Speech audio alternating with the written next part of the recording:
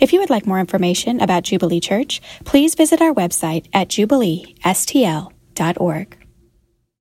What we want to do today is this is the 1-year anniversary of the Next Resource Initiative. If you're new here, this is an awesome day to be here because you're going to hear about some cool stuff that we've done and the kind of church that we want to be. You've already saw the video. Like adoption is on our heart. We want to resource that. We want to help families.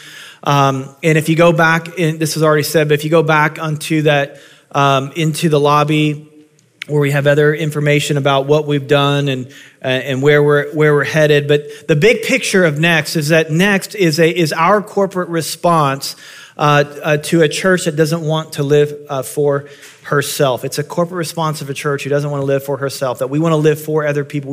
We want to be a church that's connecting people to Jesus for their benefit and for the glory of God. We don't want to be a church that plays it safe. We want to be a church that extends, that lives by faith. And we've been a community for 21 years. Like God's done a great thing in our midst. We're 4 different locations, over 800 people, and we're always seeing people come to faith in Jesus, and we're seeing marriages restored. And there's a huge temptation for us to rest on the past. So last year we celebrated our 20-year anniversary, and this is where Next came about. And as we contemplated 20 years, we think, man, this is a point of celebration, but it's also a warning. The average church, it begins to plateau at 15, it declines at 25, and it's gone at 40. And the reason why that is because in the beginning, when churches are new, they don't have a history. They just live, and they're not even sure they have a tomorrow. So they put all their eggs in that today basket. Like we want to extend ourselves and give ourselves. But what happens as the church moves on? They get resources, things happen. And they begin to settle on what they are. It becomes that they drift and they need to find alignment. And I know that in my life, I drift. I need alignment. You know, your car needs alignment so it doesn't go into a ditch. And I have found that in my own life that I can drift into a ditch without alignment. And those ditches are either self-sufficiency or self-centeredness, that I can begin to make my life about me, or I can begin to make my life about what I can accomplish in my own power. And we can do that as a church. You can do this as an individual, but we can also do this as a church. That we can fall into making church about us. We can fall into thinking that, hey, we know how to do church. We've been doing this for 21 years, but we're just like, no, may it never be. We want to leverage our past and into our future and have that be an asset and not a liability. And we're okay with risking. You know, some people say, we want to keep extending and start new things. Well, what happens if you fail? Well, who cares if we fail? I mean, if we fail, if we're not the kind of church that's reaching people and seeing new people out, maybe we should fail. Maybe we shouldn't exist. So we don't want to get into a place to where we're just like, hey, it's about us. It's about what we can do. We want to keep extending. And so that's what Next is all about. So we laid that out last spring. We spent about 8 weeks walking through some of the things that God would want us to do. And that all led to a day where we made a commitment, where we invited everyone in the church to make a 3-year commitment financially to this. And the response just blew us away. Let me give you a couple numbers. 174 households representing 276 adults made a 3-year commitment of $1.323 million. Just blew us. I mean, beyond what we were expecting. And man, today what I want to do today is I just want to encourage us, those of us who gave, that you're not crazy. Like you weren't crazy then and you're not crazy now. Because sometimes, you do something, you're like, man, it was exciting. They showed a video and I got all jacked up and like, it was amazing. Like I gave a bunch of money and like, you wake up the next morning, was that the right thing to do? Like, I just want you to know that you weren't crazy for doing that then, and you're not crazy for continuing to do it if you're still on that track. And also, just invite those who maybe you're new to us, or for whatever reason you didn't participate, that there's still an opportunity to participate. I know there's Next stuff everywhere, but one of those cards that you'll see is called a commitment card, which is totally different than a communication card. And but on there it says the word commitment, and then It has what you may want to give today, what you may want to pledge over the next 2 years. We're year one into a 3-year commitment, so you catch up and do 2 years. That represents a total commitment of what you would give in the moment, as well as what you'd pledge over the next 2 years. And if you kind of have a thought of what you'd want to do, you could fill that out today. Or if you feel like, which I would encourage, I'm going to pray this over and see. You could take this home, fill this out, and you can bring it back next week and get involved with the rest of us. So what I want us to do, again, I want to talk to us about how we make decisions and how we're meant to live as Christ followers. And so if you turn to Genesis 13 in your Bibles, Genesis 13, I'm going to look at verses 1 through 11, and we're going to compare and contrast two men who made decisions based upon two different sets of criteria, and they had to choose between something that was not like really bad or really good, but it was like a subtle different choice, but they had massive implications on their life. The decision that Abraham made led to massive prosperity and multiplication and a lot of blessing for not only himself, for many other people. For Lot, his decision led to destruction. It led to pain. It led to suffering. And it wasn't like one guy was smart and the other guy was dumb. Like they were both ambitious. So it's like, don't be dumb like Lot and be smart like Abraham. They both made actually very smart decisions based upon their criteria and how they saw the world. Basically, their philosophy, their value system, and priorities. So the difference wasn't one was smart, one wasn't. It was how they set their priorities. So we're going to look at that. So in Genesis 1, we should have on the screen, Genesis 13, 1 through 11. So Abram went from Egypt, he and his wife and all that he had, and Lot with him into Negeb. Now Abram was very rich in livestock and silver and gold, and he journeyed from Negeb as far as Bethel, to the place where his tent had been from the beginning, between Bethel and Ai, to the place where he had made an altar at the first, and there Abram called upon the name of the Lord. That verse right there, and there Abram called upon the name of the Lord. You should underline that in your Bible. We'll come back to that. That's very important verse. And Lot, who went with Abram, also had flocks and herds and tents, so that the land could not support the both of them dwelling together, for the possessions were so great that they could not dwell together. That's kind of a nice problem to have. And there was strife between the herdsmen of Abram's livestock and the herdsmen of Lot's livestock. And at that time, the Canaanites and the Perizzites were dwelling in the land. Then Abram said to Lot, "Let there be no strife between you and me, and between you and your herdsmen and my herdsmen, for we are kinsmen." Actually, Abram was his uncle. "Is not the whole land before you? Separate yourself from me. If you take the left hand, then I'll go right. Or if you take the right hand, I will go left." Basically saying, you choose first.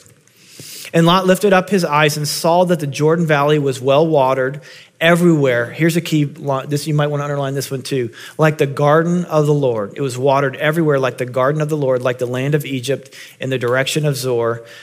So Lot chose for himself all the Jordan Valley, and the Lot journeyed east. Thus they separated from each other. Here's what we've learned about these two men. Let me just kind of compare and contrast. Here's how Lot made decisions.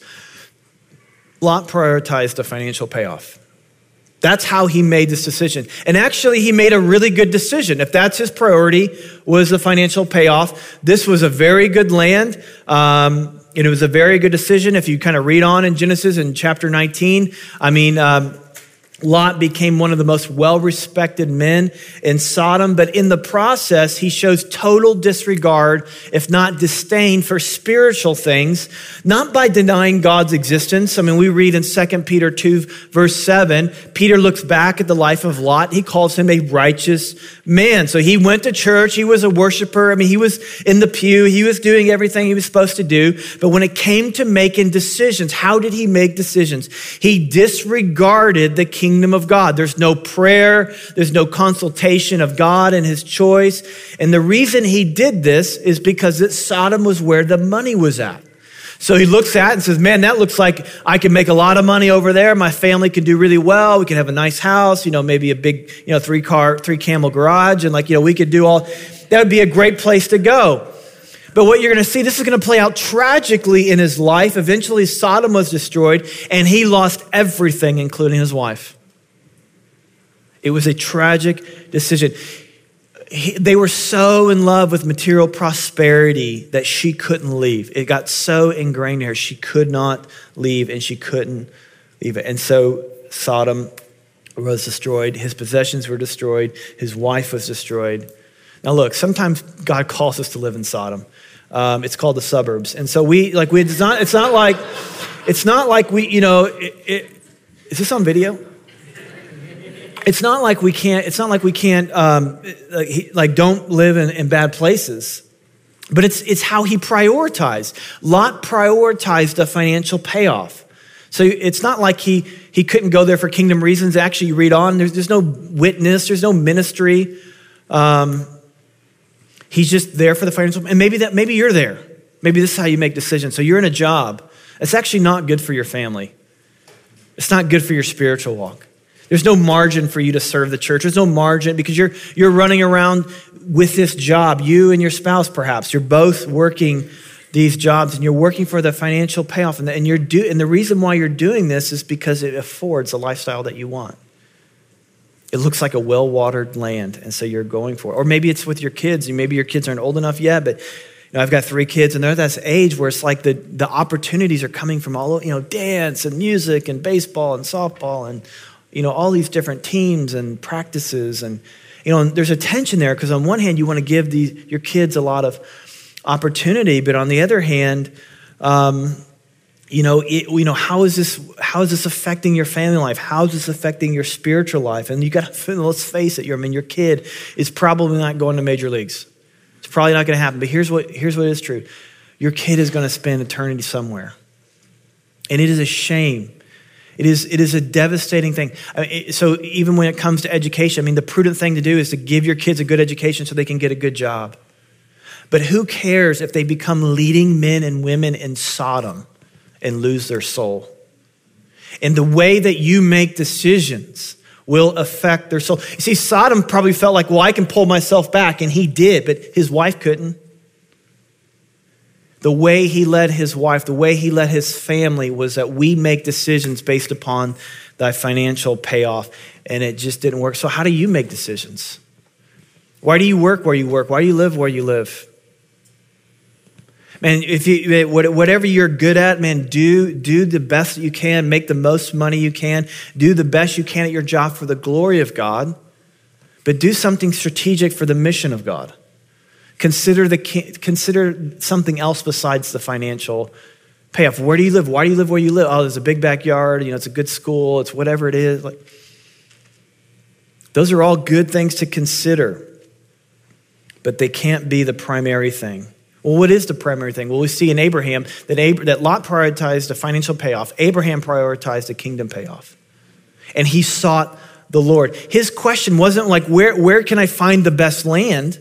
Actually, he in verse 3 and 4, remember I had you underline that? His first act upon coming into a new land was to build an altar and ask God, what do you want me to do? What do you want me to do in this next chapter of my life? He didn't look out and say, okay, tell me my opportunities. And then he's like, God, what do you want? Before I even considered the left or the right, I want to know what you want. And Abram did that in every decision that he made, but it wasn't just in the decisions he made. It's how he saw everything coming his way. So even when prosperity and blessing came his way, he sought the kingdom payoff. He sought God first and not his personal payoff. So like in the next chapter, you read in chapter 14, we won't go through all this. But Lot finds himself in trouble, and Abraham goes on this rescue mission. He rallies people to fight this battle, and in this battle he wins, and he gets these spoils, which basically means he gets all the goodies from the people that he just beat up. So took their lunch money, and so he takes away and what he does, at least he tithes, and so that's what he does. He goes and it was good back then.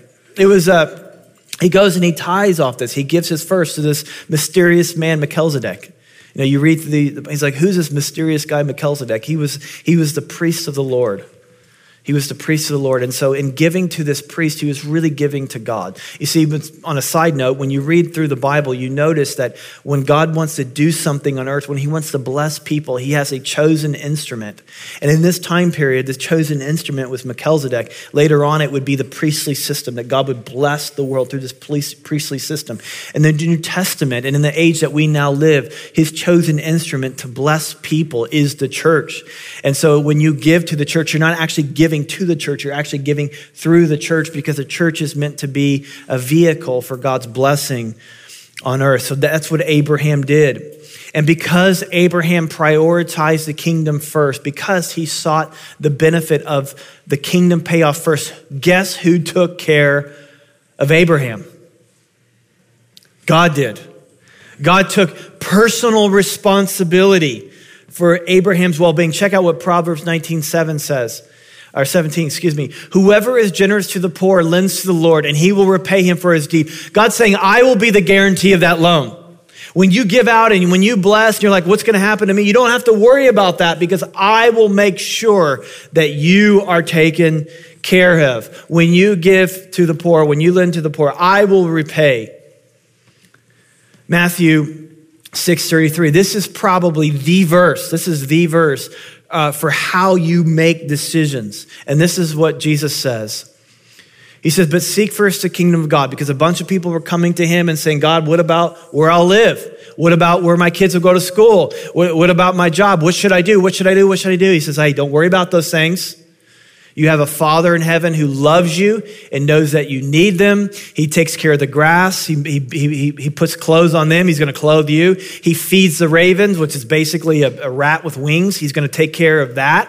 So he's going to take care of you. He's going to take care of you. But here's what you need to do. You need to first seek the kingdom of God and his righteousness and all these things. What are all these things? Everything else. Everything else. All these things will be added to you. So here's what he's saying. When you have a decision to make, what job you'll take, how you're going to pay the bills, you get to your kitchen table, if you're married with your spouse, you push everything to the side. You just scoot it right off the table. Just let it fall on the floor. And you put at the very center, God, whatever, and you say, honey, if you're married, to yourself, you say, I am self, this is what we're going to do. We're going to put God's kingdom in the kingdom payoff at the very, very center. And we're going to let the chips fall where they may, because we have a Father in heaven who loves us. And he says that if we seek the kingdom first, that he's going to take care of all these things. And my wife and I were far from perfect. We've tried to live this way, and where we've bought houses and where we've lived and how we handle our finances and where we send our kids to school. We've made on the surface bad financial decisions, which is hard for me because I'm a financial guy. That's my history. I've made bad financial decisions seeking hope, thinking that I was following God. And that's what we've kind of said to each other. We've said to each other, look, we would rather make a bad decision following what we think God is saying than make a good one and ignoring God's voice, because that's what Lot did. Lot ignored the voice of God and made a good financial decision. Abraham made a bad financial decision, but he made God. But guess who showed up in the end? God showed up, and he says that all these things will be added to you. Here's what God's saying. God is saying that when you seek yourself, when you seek your personal payoff, you take care of you. If you seek me first, I'll take care of you. And look, whatever the percentage is, I'll take God at 90% over me and 100% any day of the week. Any day of the week. And we see this all throughout the Bible. In 1 Kings 17, Elijah, if you're in the Bible reading plan, we read this last week, Elijah comes to this woman, sees this woman. She says, he goes, hey, how's your day going? She's like, it's terrible. Okay, what are you up to? Well, I've got a little bit of oil, a little bit of flour. I'm going to go home, make a cake, and me and my son are going to eat it, then we're going to die. Oh, well, I'm doing good too. Like, it was this kind of awkward introduction. And he's like, and then he says something that kind of like shocks you. She just gets ready saying, all I have is a little bit of oil and a little bit of flour. And then Elijah says, give that to me. Make that cake for me and I'm going to eat it. And at first you're thinking like, what's going on there? But remember, he was a prophet. He was God's chosen instrument. So what he was really saying was, give this to God. You trust me with what little you have. You trust me with what little you have. And she did. She gave her last little oil, last bit of flour, made the cake, gave it to him. And the result was God took care of her. She never ran out of oil or flour, and God will do the same for you. He will take care. And that's what he did with Abraham. He multiplied Abraham's financial situation beyond what he could ever think or imagine. And here's what we learn from Lot, is that whatever you prioritize over God, you lose. Whatever you prioritize over God, you lose. He prioritized money first, and he lost his money. He prioritized his family first, and he lost his family.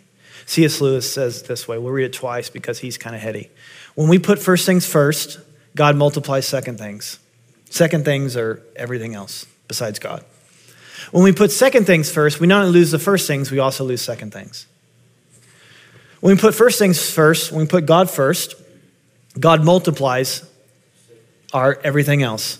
When we put everything else first before God, we not only lose our relationship with God, we lose our second things too. We lose the benefit of them.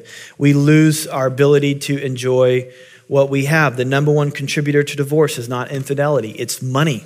It's this love of money. Ecclesiastes 5:10 says this: he who loves money will not be satisfied with money. I've talked to older people and they'll say things like, as I've gotten older, I've lost my sense of taste. I can't tell the difference between a bologna sandwich and a filet. And that's what happens with money. Like, you can lose your enjoyment for money. You can even though you have it, you're not really enjoying it when you make first things first. But if we honor the Lord, as Proverbs 3:9 says, when we honor the Lord from our wealth and from the first of all of our produce, your barns will be filled with plenty and your vats will overflow with new wine.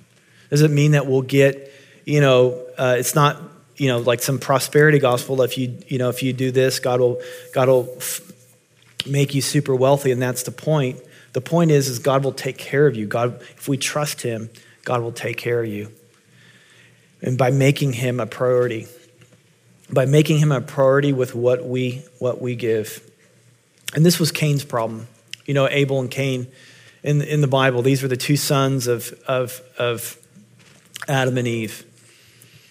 And, God accepted Abel's offering, but didn't accept Cain. And Cain got jealous and he killed Abel for it. And when you read that, you're like, well, why didn't God do that? It seemed like, they both gave, and we don't know that there's a difference. It's not like it says Cain gave 2 pennies and Abel gave 10 grand. It was like they both gave a certain amount. The difference was their priority. Let me show you this in Genesis 4. In the course of time, meaning whenever he got around to it, at the end of the week, at the end of the month, at December, when I knew all of what I had and what I need, all my expenses, in the course of time, Cain brought to the Lord an offering of the fruit of the ground. And Abel also brought of the firstborn, the very first of what he was a shepherd of his flock, and their fat portions. And the Lord had regard for Abel and his offering, but he disregarded the offering of Cain. Now, when you read that, you're like, well, that's kind of like God's kind of being, a little picky here. You know what I mean? Like, he's, can't God do anything he wants? Why wouldn't he give the kid a break? Why wouldn't he just go ahead and accept his offering? And here's the thing that we need to know. It's not just that God couldn't, it's not just that God didn't want to accept his offering. It's that he couldn't accept his offering. And it's important, I think, to understand this. Because God can do everything. God can do everything. We say that, well, God can do anything. Couldn't he done this? Well, God can do everything within his nature. So God can't do things that are not a part of his nature. So God can't lie because God is truth. God can't lie because he is truth. He can't change because he's unchanging. He can't be better because he's already best. Here's another thing God can't do. God can't be second because he's preeminent. He can't be second. It's not that he just couldn't accept this. It's not just that he didn't want to, it's that he couldn't.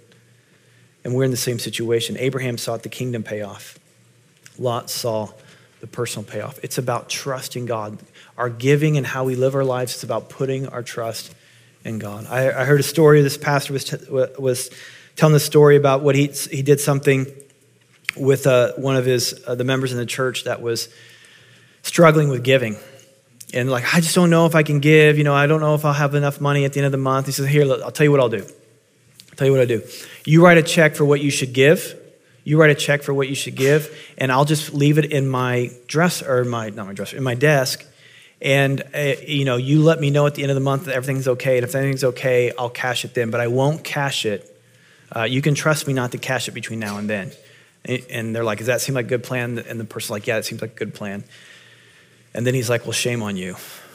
Why would you trust me and not trust God?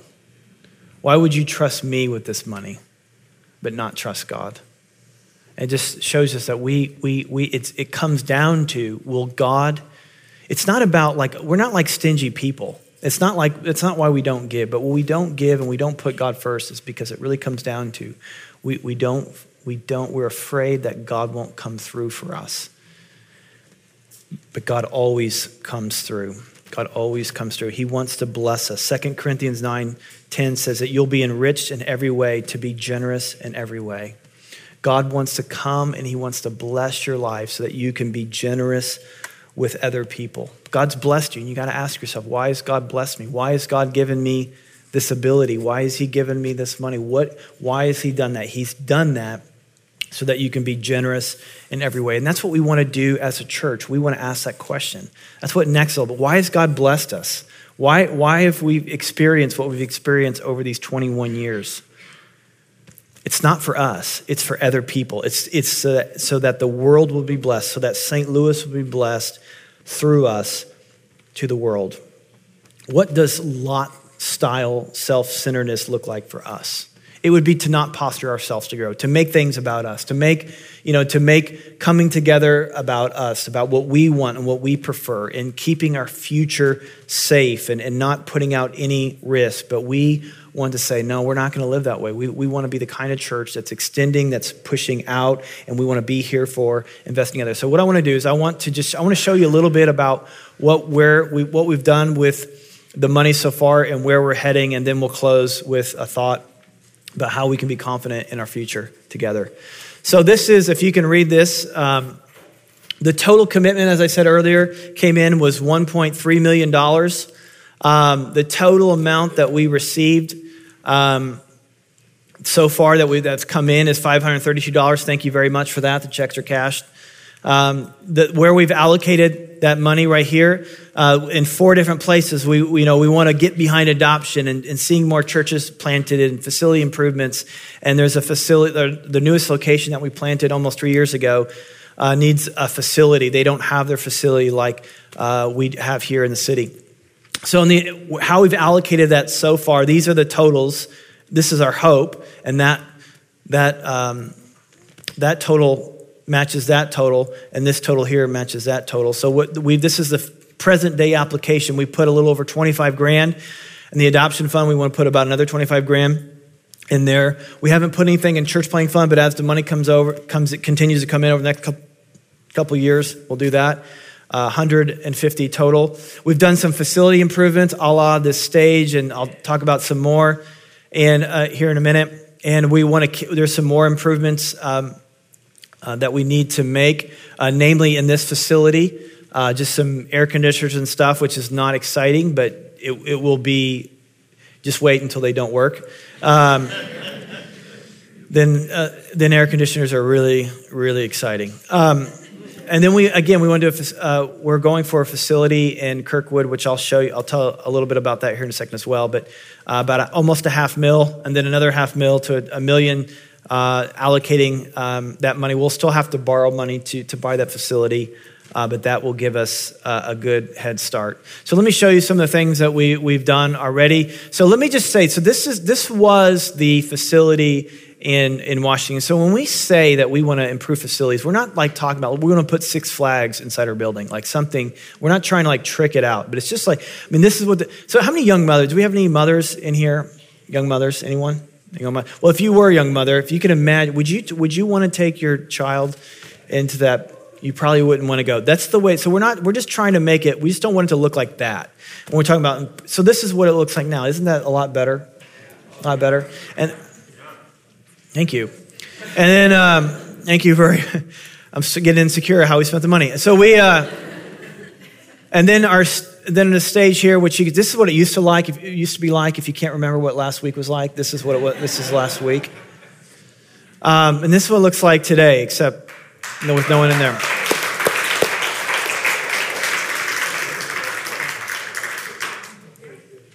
What else do we have here?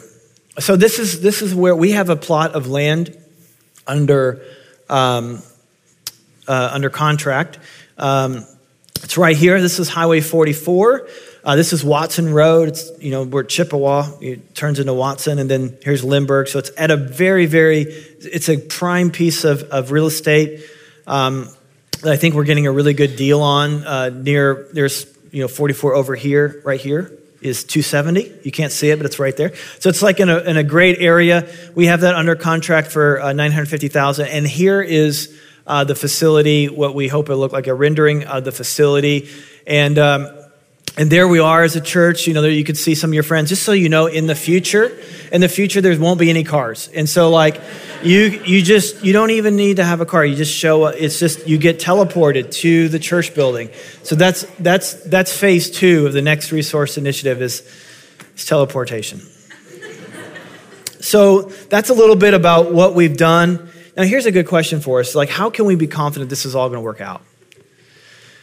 Because, not confident are we going to get the building? What about adoption? But going back to okay, Brian, I get what you're saying. I need to put the kingdom first. And I get it. I trust God. God's going to, I trust that God's going to do what he's going to do. But I don't always trust that I'm going to do what I say I'm going to do. And how is this all going to work out?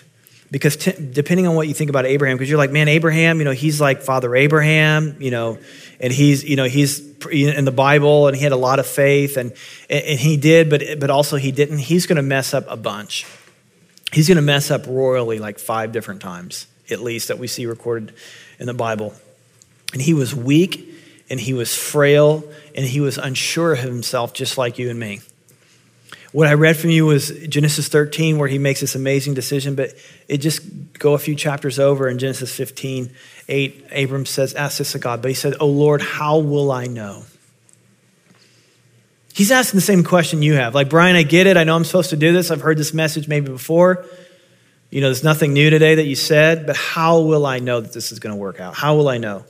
He's doubting again. He's not so much, he may be doubting God, but he's also just even doubting himself. I know who I am. What if I screw up again? I keep screwing up. I can't do the right thing. And he couldn't. He messed up a bunch. And God answers him in the very next verse, in verse 9. And I'll just summarize what he says. He says, bring me 5 animals. Bring me a cow, bring me a goat, a ram, a turtle dove, and a pigeon. Cut them in half, create a little ditch between them two, cut them in half, and let the blood flow from them to make like a little river. And if you're reading that, you're like, what in the world is that supposed to mean? Well, this is how they did covenant. This is how they did contracts. You and I, we do contracts, we write contracts. So if you hire a contractor to do work for you, you agree on a price and agree on a work, and then you sign the contract. If the contractor comes back to you and says, hey, I want to raise the price, you say, hold on a second, I got your signature right here. You have to honor this contract. Well, they didn't write stuff down. They did this instead. They did it in blood. So the idea was once they cut the animals open and the blood would flow, they would walk in between the animals. And blood would get up on their clothes. Blood would splatter on their clothes. And essentially what they were saying is like, if by walking through here and getting this, if I don't uphold my part of the contract, if my part of the covenant, may what happened to these animals happen to me. May what happened to these animals happen to me. In fact, the word covenant in Hebrew literally means to cut. It literally means to cut. So they were supposed to make this covenant at sundown. And in verse 12 of chapter 15, it says, as the sun was going down, a deep sleep fell on Abram. A dreadful and great darkness fell upon him, and a smoking fire pot and flaming torch, the same words used to describe God's presence about Mount Sinai, passed between these two pieces. So all of a sudden, Abraham's sleeping, he's in his deep sleep. All of a sudden, smoke and fire passed through. And then it says, on that day, the Lord made a covenant with Abraham. So God goes through the pieces, but guess who didn't go through the pieces? Abram.